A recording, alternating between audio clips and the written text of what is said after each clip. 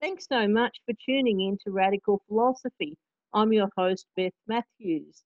Today on the program, I'm going to be speaking with Dr. Jeannie Snelling about assisted dying. Welcome to the program. Hi Beth, thanks for having me. Could you tell us a little bit about yourself?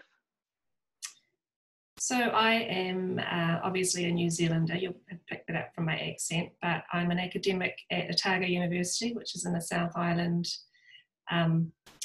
situated in Dunedin. I've been working as an academic across two positions. So I've got a joint position. One is a lecturer in law, and the other, point 0.5, I teach into the Bioethics Centre.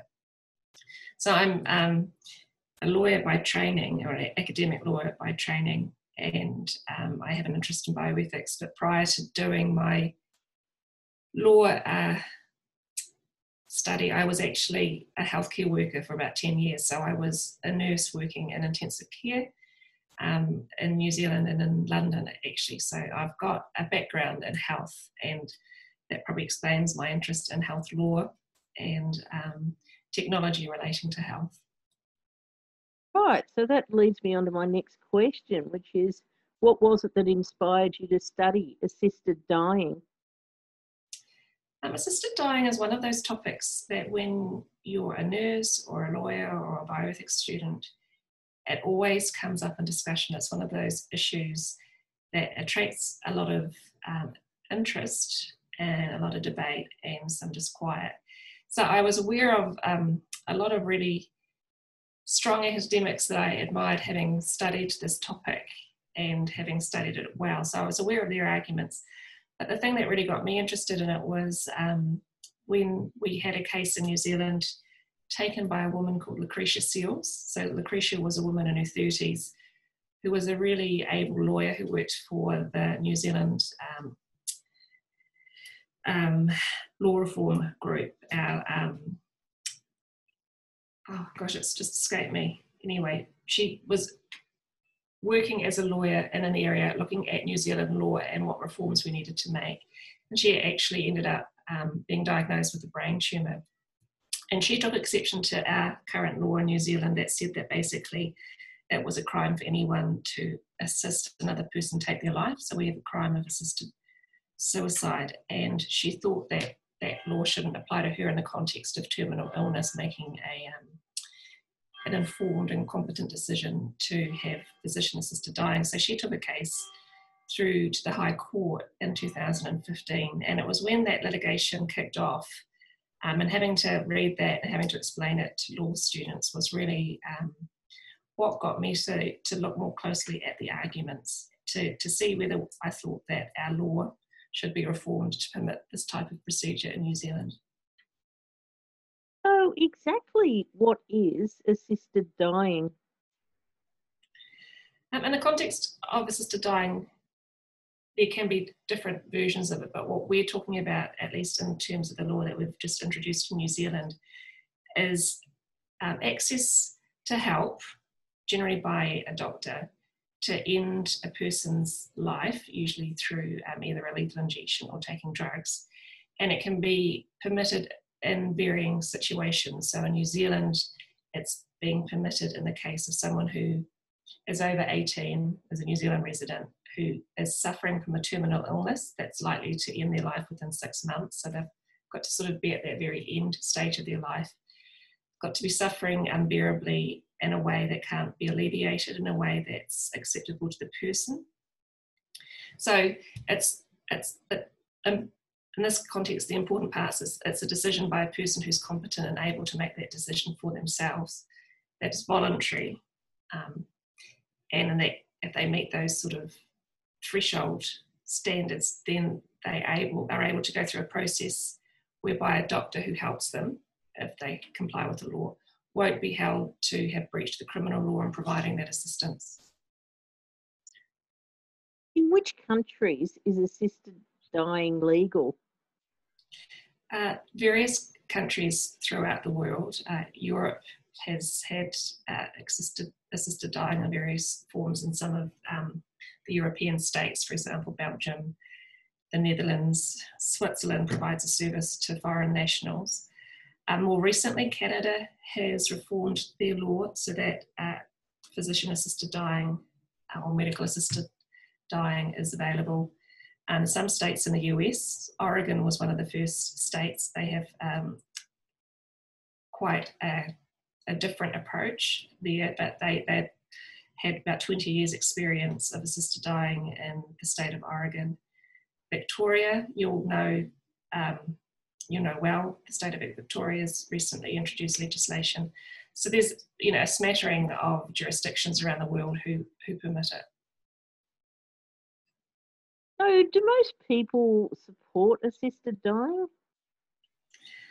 It depends where you go to look for information. If we look at our referendum in New Zealand, so our legislation was subject to a positive referendum in our last election, which meant that if more than 50% of people who voted in favour of allowing the Act to come into force, then we would allow the legislation to be rolled out. So in New Zealand, we had, at least in our election, over 60% of voters vote in favour of this Act. So that suggests that there's a majority of people, at least who are voting, who are in favour of it.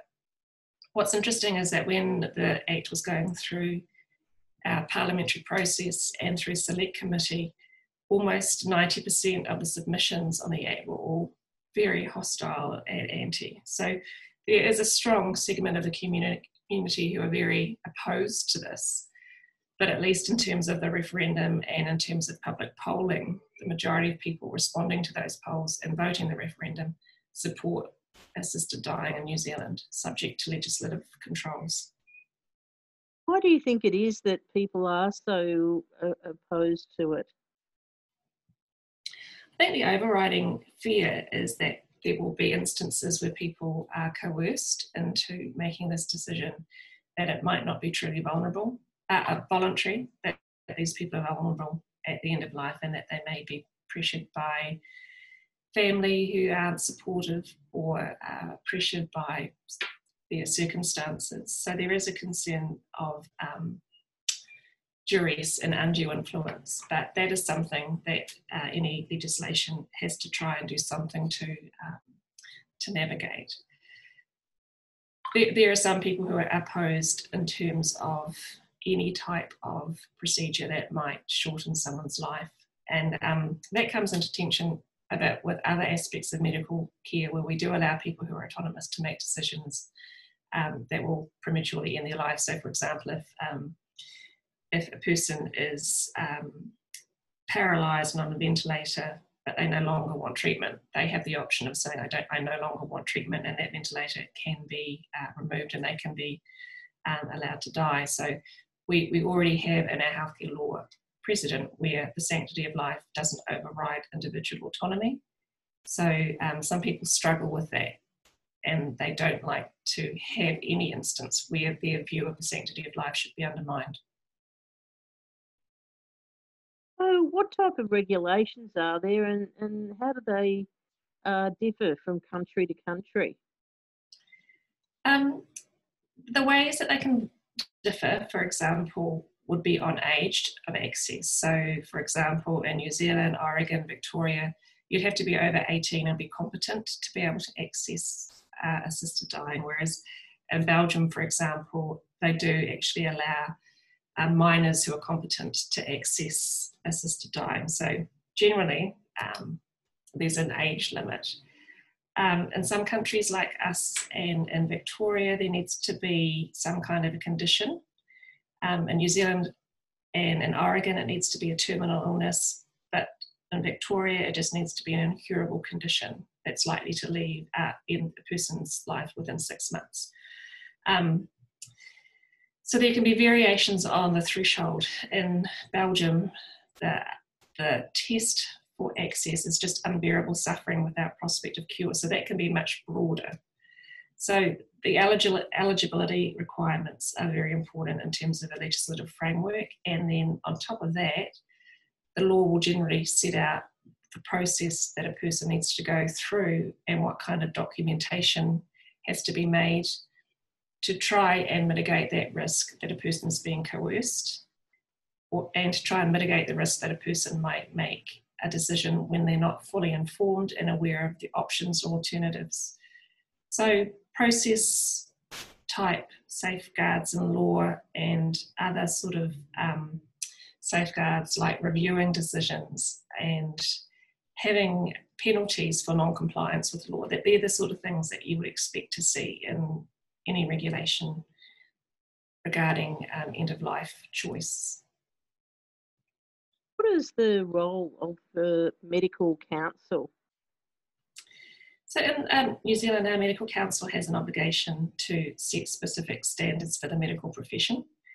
And so I think they may be one body that might be interested in providing some type of standard that applies in the context of assisted dying. In our Act, there is no sort of guidelines for implementation, so there's some sort of gap, I guess, about who will be responsible for helping support doctors in the very early stages of doing this. I know in Victoria they have in their legislation a requirement that there is a training program for doctors involved with this. We don't have that, so I think it's going to fall to our Medical Council, or if not them, the other body that will be obvious for taking up the ball for sort of helping with the implementation and rollout would be the Ministry of Health. They're responsible for administering the Act, and I think there is some scope for creating guidelines to help clinicians who are involved in this procedure to have some kind of consistent approach to standards. So even though we've got requirements in the Act, there's still sort of work to be done to support doctors who are applying the Act. Would you explain about objection and obligation? So conscientious objection is a term that emerged often in the context of war, where we have pacifists who don't want to be involved in war, and we also see it in terms of healthcare procedures that attract some kind of moral concern. So in terms of euthanasia, abortion, there's usually in law a provision that enables people who have a moral view that prevents them from feeling comfortable and being involved in a procedure to actually object. So this provision for conscientious objection is in our Act that we've introduced. So it enables any doctor who has a patient who raises this issue with them to say that they have a conscientious objection to this procedure. The Act will require that doctor to give that patient contact information of a group that will hold with them information about doctors who will be willing and able to help that person process a request for assistance, or at least to have that discussion with them. So that's the obligation that we put on people who are wanting to have and raise and have respected their conscientious objection to the procedure. They have the ability to object, but there is still a minimum obligation of what they need to do in terms of how they manage that objection with the patient. Yeah, that seems fair enough, really. Look, over the years, I've had lots of pets, and when their quality of life just deteriorates, and especially when they're in pain, I take them to the vet and have them put to sleep because I don't want to see them suffer. So I suppose it's just the same sort of thing for people, isn't it? I think there's a really important difference in what we're talking about with dying, and that with pets we're making a decision about the value of their life objectively. With people who want to access this procedure, they're making a decision based on what their views of value are. So they're accessing it voluntarily, they're making a decision to live the end of their life consistent with their values, whereas when we have pets, we're making a decision on their behalf about what we think is valuable about their life. So even though your choice about your pet's life might be driven by your view of quality of life versus the quantity of life, the big difference with physician-assisted dying in this context is that people are making the decision themselves no one else is telling them, we wouldn't treat a dog like this, therefore you must decide that you won't be treated and you won't exist in this state. Because some people will put up with enormous amount of suffering because of the value that they place on continued life. Yeah, that's right. So what is compliance and review? So in our law, we have lots of stages where whenever a patient starts off the process and, for example, makes a request, there needs to be paperwork submitted to our registrar for assisted dying, and all of the paperwork needs to be in place that the provisions in the Act regarding the obligations on the doctor, for example, to provide information, talk to them about alternatives, discuss things with their family members should they want to. All of those things have got to be recorded and submitted to a registrar, and there's many, many processes and steps that have to be complied with before a person can be given a notice of compliance, basically, to say that they can actually conduct the procedure, which will either be taking drugs to end their life or electing to have an injection given by a doctor. So that's the compliance, is the steps set out in the Act. They've got to be complied with, and there's got to be evidence of that compliance before the procedure can be conducted. So there's a whole lot of paperwork, obviously, that is accumulated over the course of someone's first raising this issue and the event actually taking place. And the registrar has the responsibility of making sure all of those compliance points are met. And then at the end, we also have a review committee who will, even once those stages have been sort of ticked off by the registrar, there'll be a review committee that again looks over all of those reports to make sure that this other neutral body, which has to contain someone who is a specialist in palliative care who has worked in this type of area before, they have to review all of those reports, assisted dying reports, to make sure that they're satisfied that the law has been complied with. And if there's any concerns, then they have to flick those back to the registrar, who then has to deal with them appropriately, and either, should it be a matter for the medical council or for our patient health and disability system, or even if, in the rare case, there may be some concern around criminality, then they would refer to the police. So that's the difference between compliance and review. All are aimed at the same thing of making sure that it is monitored quite closely to try and mitigate the concerns that people have about doctors perhaps being pressured by families, or people being pressured themselves by families, or just making sure that all the information has been provided to patients that they are entitled to. In the countries where assisted dying is legal, have there been any unforeseen problems? I don't think that they're necessarily unforeseen. I think a lot of the risks and concerns around end-of-life care are well documented. But what I do think has happened in some cases, there have been concerns in the media. Often it's interested journalists or particular people who go and try and seek out information. There has been concerns that sometimes people have been allowed to access euthanasia and they may not have actually been fully competent. They may not have met that criteria of actually being able to understand the nature and quality of the decision that they're making.